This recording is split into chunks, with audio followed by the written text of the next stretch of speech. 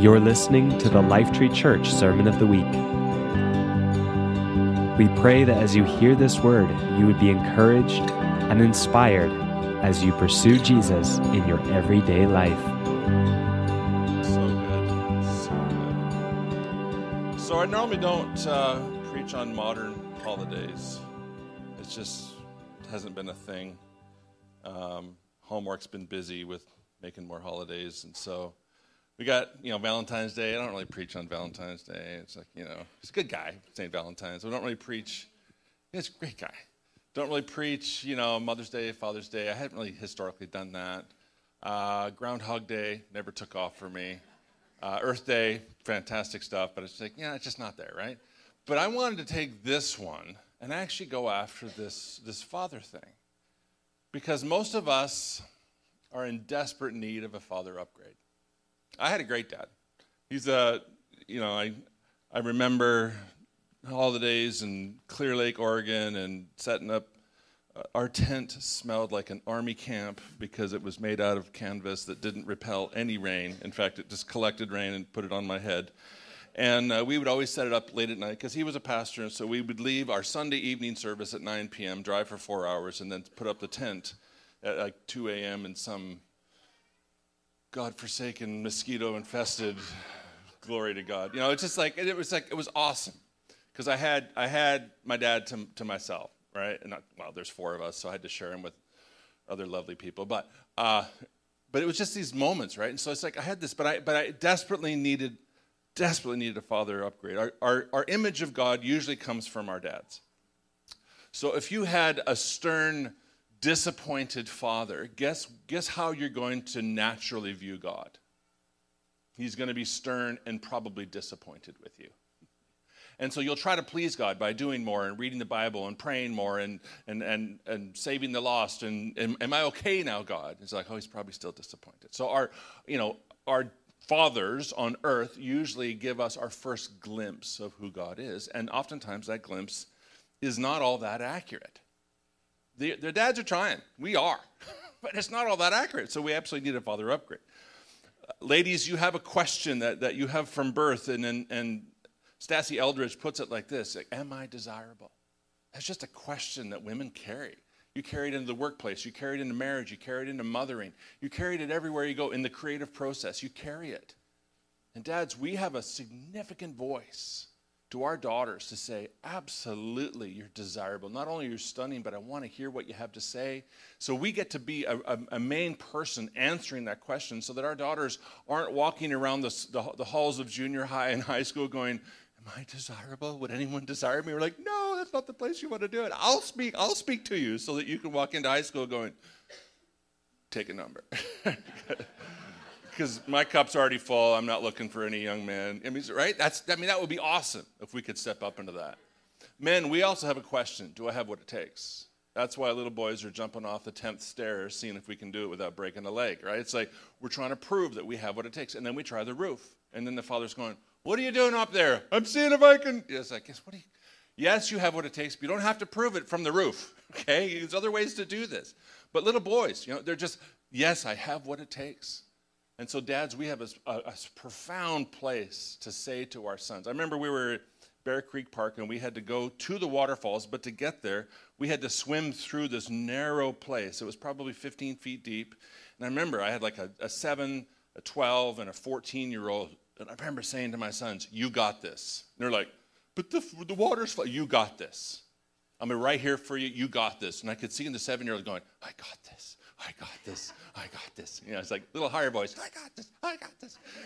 And then he got stuck right in the middle. He goes, I don't got this. I don't got this, right? And I'm like, I'm here for you, right? If you can't make it, I'm going to help you. And in that moment, God goes, now you know what Father's like. It's like, oh, you got this. If you happen to run to the end of your ability, I'm here for you. And I'm going to give you whatever you need to be able to make it through. So dads, we have this profound place, but it all depends on who we're listening to. There's an accuser out there that's trying to accuse us, and there's a father out there trying to encourage us. And we can vacillate between who we listen to. We can listen to, if we were raised with a disappointed, stern father, we can listen to that voice all day long and find reason to justify that. If we were raised with a really encouraging thing, then we actually probably have a lot of confidence. In the realm of what voice you listen to, I want Darlene to come on up and share a story. She had an experience, how old were you? Grade 7. She had an experience in grade 7, which really kind of highlights the voice and who you listen to. Made me cry. I was remembering that time. That was so fun. Oh, yeah? And our dog was there trying to get through. Oh, yeah. The Tucker. dog didn't have what it takes. No, he didn't. Grade 7, I apparently was pretty good at high jump. Didn't know that. I wasn't a particularly athletic person, but high jump seemed to be my jam. And I had a coach that was really encouraging, and I was hitting some of the provincial markers, so it looked like I might be taking home some ribbons when we were doing an inter-school track meet. And it was my first time in this kind of situation where everyone was expecting me to do really well. So I was at the front of the line, I remember, and there were all these people behind me. A couple of my teammates were further back and were waving, and my coach is over there. And just before the whistle blows, right, just before, I'm getting ready to take my first jump, the person behind me, whom I'd never met before, leaned over my shoulder and whispered, "You're going to fail." I know, right? I was... What? What just happened? What? I didn't have a chance to really process it because the whistle did indeed blow, and muscle memory kicks in, and I go towards the first jump. Do you know how low the first jump in high jump is? It's pretty much touching the bag. It's not hard. It's just the warm up. Nobody who's in that lineup will ever miss that. I kicked it over. My coach is standing there as I'm walking back to the end of the line, because you get 2 shots at it. My teammates are looking at me, stunned. And I have the girl who was just behind me. She easily makes it and is snickering all the way back. So I'm standing in that lineup, waiting and feeling, oh my goodness, what's happened to me? I guess I just freeze under pressure, right? I guess it's just me. And of course, the second shot, I kick it over again. And next year I went to a different school, didn't even try out for high jump. I just thought, I just don't do well. It never occurred to me till years later that I had let somebody get in my head. I let somebody's voice be really, really powerful. And it actually sabotaged that whole moment. I shared that about a month ago, and a guy named Finn in grade 9 was in the group that was listening, and he was recalling just the previous week. Well, I forgot to bring it up, but this is his story that he sent me, because he had a relative tell me about it, and I said, well, could you get Finn to tell me the story, because I like telling stories accurately. You know how many times fish stories get bigger and bigger. And anyway, he said, so I'm at a triple jump, and there's only 3 people there, and 3 qualify for regionals. And we're jumping, and this kid is trash-talking me. Anyone ever experienced that? Yeah. It's trash-talking me. And he gets in my head. And I end up getting 3rd. And he says some other snarky remarks and stuff, even though I was only a centimeter behind him. Flash forward a week, so this is after he heard my story about listening to Who's in Your Head. And it's the night before Valleys. And I'm nervous, so Mom and Dad and I prayed that I wouldn't be affected by his words. He wouldn't get in my head. I would keep the right words in my head. And the next day, he's still being a jerk. And right before my first jump, he says, I hope you fail. Wow. I guess this has been said for millennia, right? Not very creative. Anyways, so I was kind of expecting this, so I tell him, well, maybe I do fail, but I hope you do well, and I'll be cheering you on. He's taken aback by this. And I jump, and I do well. The same kind of thing keeps happening. And on my last jump, and I'm getting ready to jump, he says, hey, I hope you do well. And I'm really happy because he's being nice. And I say, well, I hope you do great as well, too. Whoa. Right? And I can just, when he told the story, it just cracked me up. Triple jump ends, and I get 3rd. And I think he gets 5th, and the top 4 qualify. So This guy didn't make it. At my next event, long jump, I'm just kind of stretching and encouraging myself. Encouraging himself, right? Like, which words come into your head? I'm encouraging myself when I see him walking up, and it's the dude from triple jump. And he's like, hey, are you jumping well? And I said, a little surprised, yeah. And he says, I hope you do really well. And I say, thanks, man. And we kind of chat for a bit, and then he walks off. The next jump, I do beat my personal best and end up getting first. Like, right? Really matters. It really matters whose voice you listen to. And it really matters that you have an accurate perspective of them. And a lot of us probably have been raised with a false image of God. I did have, and my dad didn't train me like this, but I did have a view of God that he was really disappointed in me. And so I would work hard and work hard and work hard. And I think there's a story. Let's go to slide 2 if we can get to slide 2. There's a story of a preacher that was preaching out of Psalm 103. And this kid, it's probably 9, sitting in the crowd, and he listened to this guy, and the pastor goes, here's a passage I'm going to preach from today. He knows that we are but dust, and the days are few and brief like grass, like flowers blown by the wind and gone forever. And the kid turns to his father in the middle of the message. It's like, why is God so mean? And the dad goes, what are you talking about? It's like, well, he calls us butt dust. Like, why is God so mean? And the father goes, oh, no, you've completely misread this passage. Which is what we do, right? We read stuff in the Bible and it's like, oh, God's so mean. Or like, I can't believe he would do this. It's like, no, you've completely missed who the Father is. Missed him completely. And so, we're going to go through a few passages this morning, and we're going to seek to orient who the Father is according to Scripture, so that you can get an accurate understanding as to who he is. So when he speaks, you'll be able to interpret his voice through truth and not through your history, not through your experience, not through your judgments, not through your insecurity, but through truth. Moses, let's go to the next slide. Moses was struggling. He was insecure. He had speech problems. And he's like, God, I'm slow of speech was his own phrase. And I have no boldness to stand before Pharaoh. And then he goes, and who shall I say that I am? And who are you? Who do I say that you are? And this is God's answer. And it begins to show us a little bit about who God actually is. And I want to read this. It's up on the screen for you. The Lord came down in a cloud, which God did a lot to Moses, and stood there with him and proclaimed his name, the Lord. We've talked about this word Lord here before. It's translated Yahweh, which is a word that the Jewish scribes would hardly even dare to write. And many of them would take a bath every time before they wrote that name. So when you see in your Bible capital L, capital O, capital R, capital D, that's the actual name of God, which the best definition we can come up with is the one who creates out of nothing. It's just a great name, right? And so for those of you who feel like you're nothing, God goes, that's all I need. I can create much out of you.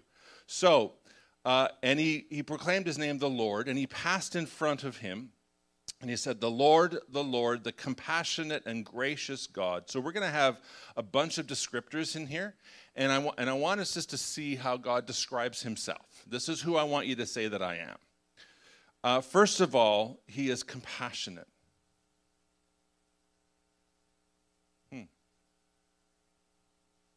I didn't know that. He is gracious. I didn't know that. Slow to anger. I didn't know that either. Abounding in love. I mean, come on, God. It's like, how many descriptors are you going to give for who you are? Oh, I'm not even started yet. Hang on. Abounding in love. Abounding in faithfulness. I didn't know that. Maintaining love to thousands. I didn't know that. Forgiving wickedness. Really? Forgiving rebellion. Oh, it's just good news. I mean, good news doesn't start with Jesus. Good news goes all the way back. forgiving wickedness, forgiving rebellion, and forgiving sin. I didn't know that. Yet I will not allow the guilty to go unpunished. And people jump on that and say, oh, that's who God is. Remember, he's a judgmental God. But let's go to the next slide. Judgment is always the last resort. Always. Throughout Scripture, it's like let's go back to the slide 3. Remember, all these things, compassionate. So what's first in the heart of God is compassion. What's next is graciousness. What's next is slow to anger. What's next is abounding in love. What's next is abounding in faithfulness. What's next is maintaining love to thousands. What's next is forgiving wickedness. What's next is forgiving rebellion. And what's next is forgiving sin. If all of that doesn't work, dude, you're going to need a bit of a wake-up call. Because I gave you all of these things, and you accepted none of them. So I can't have you walking around hurting yourself and others. So you're going to need some judgment because you're not listening, right? And those of us who are fathers, we know this, right? We tried all of these. The compassion, no. Gracious, wouldn't hear of it. Slow to anger, but not today. Abounding in love, abounding in faithfulness. Okay, actually, we can't allow you, the guilty, to go unpunished, right? And so it's like, I hate this. And so my father used to say this to me, this hurts me more than it does you. And I'm still convinced that's not true.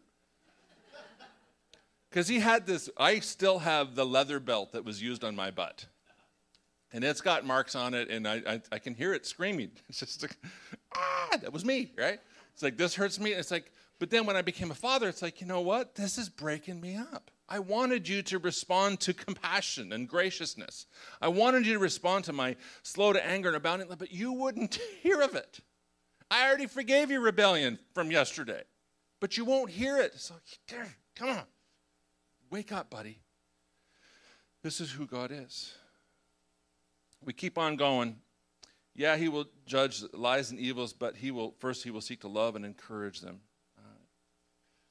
The next, let's go to slide 5. This is a story out of Judges chapter 6. And it's where Gideon, again, this is just another story about how God sees people differently than they see themselves. This is a story about Gideon, and he was threshing wheat in a wine press. Normally you use a wine press for what? Wine, right? Not Gideon. It's like, I gotta hide someplace because the Midianites are coming. So he's basically trying to make some food for a group of people, and he does it in a wine press just to hide from the Midianites, which are not Mennonites, okay? They're two different groups of people. Just in case you're wondering, I come from a long Mennonite heritage, so back off. But when the Lord appeared to Gideon, the first thing he says is not the first thing I would say if I walked up to Gideon at that point. It's like, Gideon, you feeling a little scared, buddy? You're gonna get trashed, man. You need to run, right? And he's like, no, but that's not what God says. It's like, oh, the Lord is with you, mighty warrior. Gideon's first words, pardon me, my Lord. And I think he says it like that, as if, who's a little nuts here? Pardon me, my Lord. But if the Lord is with us, then why has all this happened to us? And most of us have prayed prayers like this. Where are all his wonders that our ancestors told us about? Did not the Lord bring us up out of Egypt? But now the Lord has abandoned us and given us into the hands of Midian. And the Lord turned to him and said, go in strength that you have. What is God? Every time God shows up to him, he's like, oh, the Lord is with you, mighty warrior. Nah, I don't think so. Pardon me, my Lord. Right? And then God comes back and says, oh, actually, go in the strength that you have and save Israel out of mighty hands. Am I not sending you? I am with you. And then again, pardon me, my Lord. I don't know, that's the voice I put on it. Maybe that's not accurate. But how can I save Israel? My clan is the weakest in Manasseh, and I'm the least in my family. Can you hear the sniveling? I'm nothing. But what does God say to him when he shows up? Oh, the Lord is with you, mighty warrior. Gideon's like, who are you talking about? I'm scared. See, God sees you through a lens that you often don't see yourself. He sees you like this, a mighty warrior, and you're going, yeah, pardon me, Lord. You got the wrong guy. I'm the least in this, and I'm the least in that. The Lord answered him, I will be with you, and you will strike down all the Midianites, leaving none alive. Do you see how God begins to speak to people. You see how he begins to see things? Next slide. Both God and the enemy are scanning. Let's go to the first passage, 2 Chronicles 16:9. For the eyes of the Lord range throughout the earth to strengthen those whose hearts are fully committed to him. This is what God does. He scans. He's always scanning throughout the whole earth, looking for people that are actually hungry and thirsting for righteousness. Their hearts are inclined towards him. And what does he want to do? He doesn't want to judge them or belittle them or condemn them. Jesus said in John 3:17, I didn't even come into the world to condemn the world. I'm here to actually bring life. And so God is always scanning to see who he can strengthen. Problem is, the enemy is always scanning. Next verse. 1 Peter 5:8. Be sober-minded. Be watchful. Your adversary, the devil, prowls around like a roaring lion, seeking someone to devour. And the enemy often devours through, you're gonna fail. You should be ashamed of yourself. You call yourself a Christian? One of his names is the accuser of the brethren. And during worship, I got hit by a shame accusation. So this is not in the notes. This is just me trying to listen and obey. We're talking about Father's Day, and I have a memory that still has quite a bit of energy on it for me. I try to deal with all shame so that they have lost all their power. So I'll collect my shame and I'll bring it to Jesus, and I try to do that pretty consistently so that there's no shame that actually can trip me up, because I have a vendetta against shame, because Jesus has a vendetta against shame. But this one I haven't worked through. And I have some shame on it. And it was Father's Day about 15 years ago. And I had 3 sons. And I remember that they were just brutally harassing each other on Father's Day. Which, again, it's just a day we picked, but it meant something to me, right? And so they're not, I don't know what I wanted, but maybe if they could just line up quietly and then take turns honoring me or something. I don't, you got these images in your head, and like, hey, Father, I handmade something for you in the last 6 months, and this is, I built you a ship, Father. I don't know what I was expecting, but it wasn't that, right? All it was 3 boys fighting and arguing, like really arguing.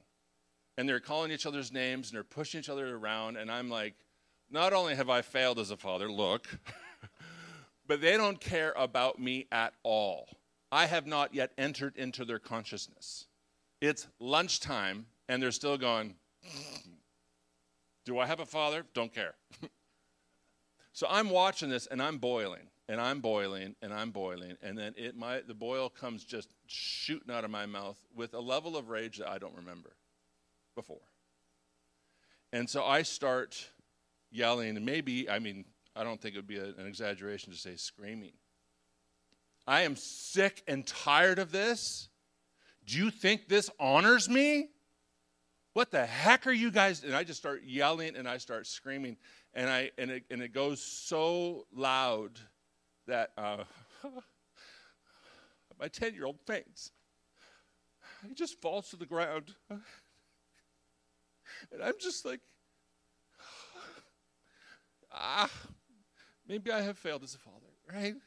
It's just, maybe they shouldn't honor me. It's like I can't even hold my temper. I just remember, so this is what's happening to me during worship this morning, right? I'm just like, and the enemy just comes and says, yeah, you screwed up so often. I got no argument for you there. There's times I was too busy. There's times I didn't listen. There's times I yelled, and there's one time the 2 oldest were arguing, and I actually smashed their heads together. Like, I confess this. If there's anybody from Ministry of Child and Family Services here, they have forgiven me, and they have full conscious awareness of their world. So I went, and they fell down to the ground, and I went back to them 10 years later. And I said, do you guys remember when I got so mad at you, I smashed your heads together? And they go, no, we don't remember. And I'm like, this is good. You did that to us? And I'm like, Yeah, I did. I'm really sorry. It's like, we forgive you, but we have no memory, right? And I this morning, right here during worship, I had to go, Jesus, I got some shame I want to bring to you. And there's some other fathers in the room. You got some father shame. You got some father shame. There's some things it's like, I didn't listen. I didn't know what to do. Some of you are not even on speaking terms with some of your children. And you got some father shame. And Jesus is like, let me at it. For those of you who feel incompetent, let me at it. For those who say, I don't have what it takes, let me at it. For those of you who have said the wrong thing in anger, let me at it. What am I saying? He wants to get at your shame. So even right now, I want to actually allow the Holy Spirit to do what he wants with your father shame. And mothers, if you got mother shame, which most mothers do, we'll do it next year during Mother's. No. You can do it right now if you want to. We'll let you in, right? Could you imagine? I have to wait 9 months with my mother shame? It's called mother guilt. It's a real thing. Okay, whatever. But fathers, we suppress our shame, and we go to bravado, and it's like, hey, I took my son hunting, and he hated it. I took my son hunting one time, and he's like 5 minutes in the blind, and he's like, can I go home now? And I'm like, no, you're supposed to like this. And he goes, I hate this. And then we shot a deer, and he's like, this is so gross. And I'm like, come on, be a man. Anyway, it was just a worst trip ever. So I love Joel, but he just doesn't like hunting, right? Father shame. If you got some father shame, I just want you to put it in your hands. I know we're just gonna go right now. And I want to put your failures, the times when you overreacted, the times when you worked too much and weren't there for somebody's important event, the time you didn't want to listen, the time you told your kid to shut up, the time it's like, I'm sick and tired of your voice. All those times, I just want you to put it in your hands. Some of you got huge piles. Some of you don't have a lot. You got a little. Whatever the size of your pile, Jesus is not intimidated by your shame.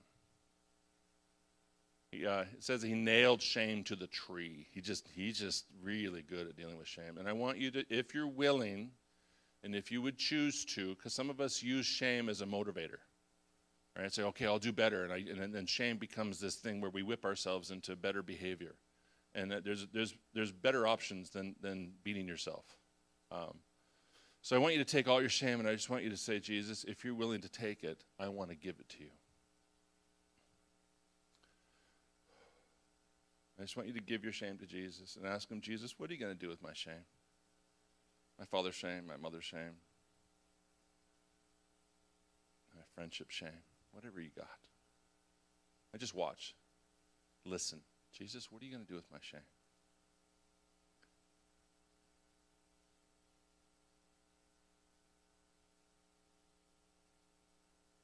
Some of you got grandparenting shame. The room is full. Jesus, what do you want to do with it? And just let him do it.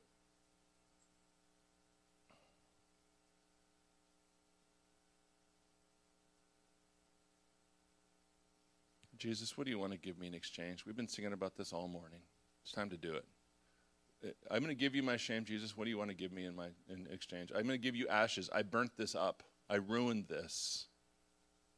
What kind of beautiful thing do you want to give me in exchange?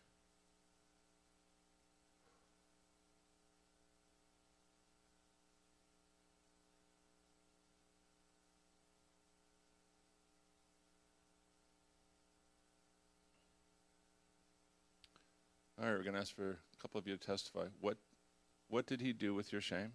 Who wants to share? This is not just for fathers. This is for anyone who wants to play. What did he do with your shame?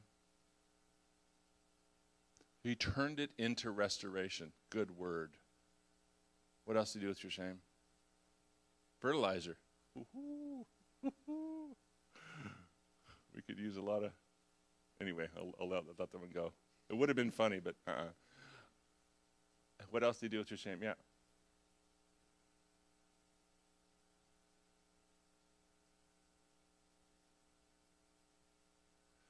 Squeeze it really hard. Out of it came oil, and he anointed your head. I like the way you see it in here. Some of you are going, I want that one. You can ask. Jesus, would you squeeze my shame so hard that out comes oil that you would anoint my head with? So during worship, Jesus just took it, and he goes, I don't hold this against you. Why do you? He said, you're a really good father. And I'm like, yeah, but. He goes, nah, listen to me. All right? Come back to this high jump story. Listen to me. Don't listen to the people. Don't listen to the enemy who says you failed. Listen to me. You're a really good father. You really went after this fathering thing. And I'm like, yeah, but. And I got Darlene hates it when I tell these self-deprecating stories. She goes, you look like an idiot up there. And I'm like, yeah, that's just true. It's just I made a lot of mistakes, right? Now, all my sons and now my daughter-in-laws, they have very affirming things to say about Father, the Father that I am. And so, yeah, we're in a really good spot. But it was a tough season, and I had anger issues I didn't know what to do with. And so just during worship, I just got rid of a bunch more shame. And it's like, so now I can look back on, because Father's Day, sometimes I would just feel this thing in my stomach. I don't know where that's coming from. And it's like, oh, it's because it's probably my greatest day of shame as a father, is Father's Day. So what I didn't realize is that for the next 15 years, the Father's Day was a bit stolen from me. It's like, oh, and I would convince myself, don't expect anything. Best way not to be disappointed is expect nothing. And Jesus goes, that's not the way I live. I'm full of expectation and hope. I allow myself to live in a way that I could be disappointed. You're self-protecting yourself by having no expectations. And some of you really resonate with that. Some of you have learned how to live without expectations because you don't want to be disappointed. And it's a form of self-protection, and Jesus would call you to repent for that. He calls me to repent all the time, so it's your turn. Next passage. Actually, we're going to go to slide 8, 2 Thessalonians 2:16. The default mode of God is encouragement. 2 Thessalonians 2:16, may the Lord Jesus Christ himself and God our Father, who loved us and by his grace gave us eternal encouragement. So if you read this passage right, God our Father is eager to give us eternal encouragement. And that means the encouragement's not going to stop on earth. Prophecy is going to cease. Tongues are going to cease. Healings are going to cease because in heaven everyone's going to walk around healed. I kind of like that one. But encouragement will never stop. It starts now and it goes throughout all of eternity. What comes out of the heart of God all the time is going to be encouragement and hope to encourage your hearts and strengthen you in every good deed and word. What did he say back to Gideon? I will strengthen you. I will give you what you need. And the Father says, it's your turn. You may think you're the smallest person from the smallest tribe and you got nothing to offer and you've got a long history of shame and you've made horrible decisions, and God goes, let me in. I've got some eternal encouragement for you. And I see things as though they are, even if they're not. And he looks at Peter. Peter's a prime example. Peter is a fear of man guy, just tons of fear of man. And so even when Jesus was going through his cross experience and people came up to Jesus and said, oh my goodness, you're with Jesus. And it's like, no, I never knew the man. Peter had severe fear of man issues. And Jesus, when he renames him, says, actually, I'm going to name you solid like a rock. So he looks at Peter, this fear of man guy, and says, I see through all of that. Let me speak some encouragement to who you really are. Rock. And so Jesus will do this all the time to me. Father will do this all the time to me. He'll speak to me, and I argue with him. It's like, that doesn't sound right. I think you got the wrong guy. I do that, pardon me, Lord, all the time. No, Lord, no, you're talking about somebody else. He says, no, I know exactly who I'm talking to. And he'll speak encouragement to me, and I'm like, I don't know. Am I just hearing things? It's like, no, I am speaking to you. I am the God of eternal encouragement. Okay.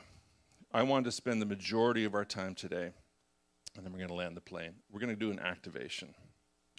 Because the most profound thing you can take away are not my stories and not even the scripture passages that I highlight, but learning how to have the same kind of experience or even a better, profound experience of learning to receive what you don't deserve. The kingdom is all about learning to receive love you don't deserve. You can't even get into the kingdom until you decide to receive what you don't deserve. And so do you deserve this encouragement? No, you don't. This is not about your performance. This is not about you striving. This is about you receiving what you don't deserve. So we're going to spend some time right now and go to the very last slide where it says activation and click on it once. Oh, it didn't work this way. Now you got them all, okay? You know exactly where we're going for the next little while. Somehow it was supposed to click, but it didn't. We're going to start with, Jesus, what encouragement do you have for me? And I was going to save the stand up and share just so that some of you would go, because some of you are already nervous, like, I'm not so excited about standing up and share. Jesus is. He wants you to be so confident in what he has to say to you that you'll stand up and share it with the whole room. Okay? So we're going to go start right now. And I'm going to ask you, get your phones out, your journals out, whatever you need, and just start asking Jesus, what encouragement? If you have encouragement for Joshua, encouragement for Peter, encouragement for David, encouragement for Moses, encouragement for all these people, I believe you have. If you're the God of eternal encouragement, I think you have some for me. Jesus, what encouragement do you have for me? Go.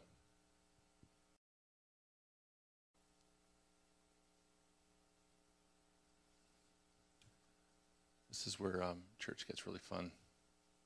There was a season in my life when I was in need of encouragement, and so I invited people over to my house, and I called it an encouragement party. But it wasn't just for me. So we gave everyone a sheet of paper. They wrote their name on the top, and then we asked them to go around the circle, and everyone would write 2 or 3 sentences about what they respect, admire, honor, cherish, whatever they want to do.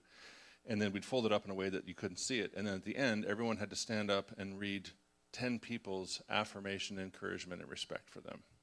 No one made it. All right? So if you're feeling low in encouragement, you can organize an encouragement party.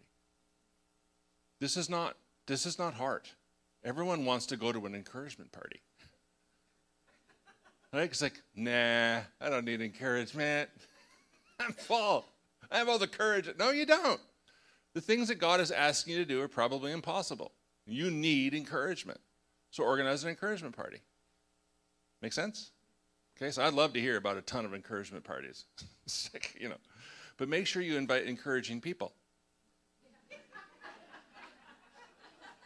All right? And if you're not an encouraging person, learn to freely receive from the Father so you got something to give. Because I have some friends that's like, yeah, I got nothing. It's like, I'm not inviting you next time, that's for sure. Right? It's like, no, it's like...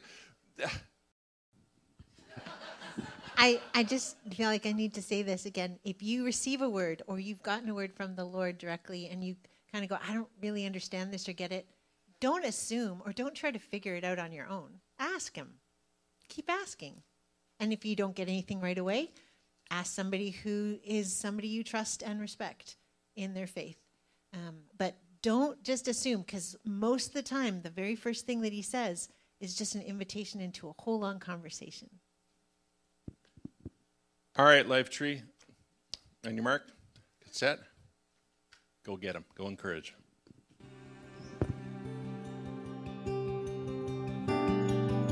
Thank you for listening to the Lifetree Church Sermon of the Week. At Lifetree, we are a family all about declaring and displaying Jesus to transform lives and benefit our city. If you'd like to find out more about Lifetree, you can find us online at lifetree.ca.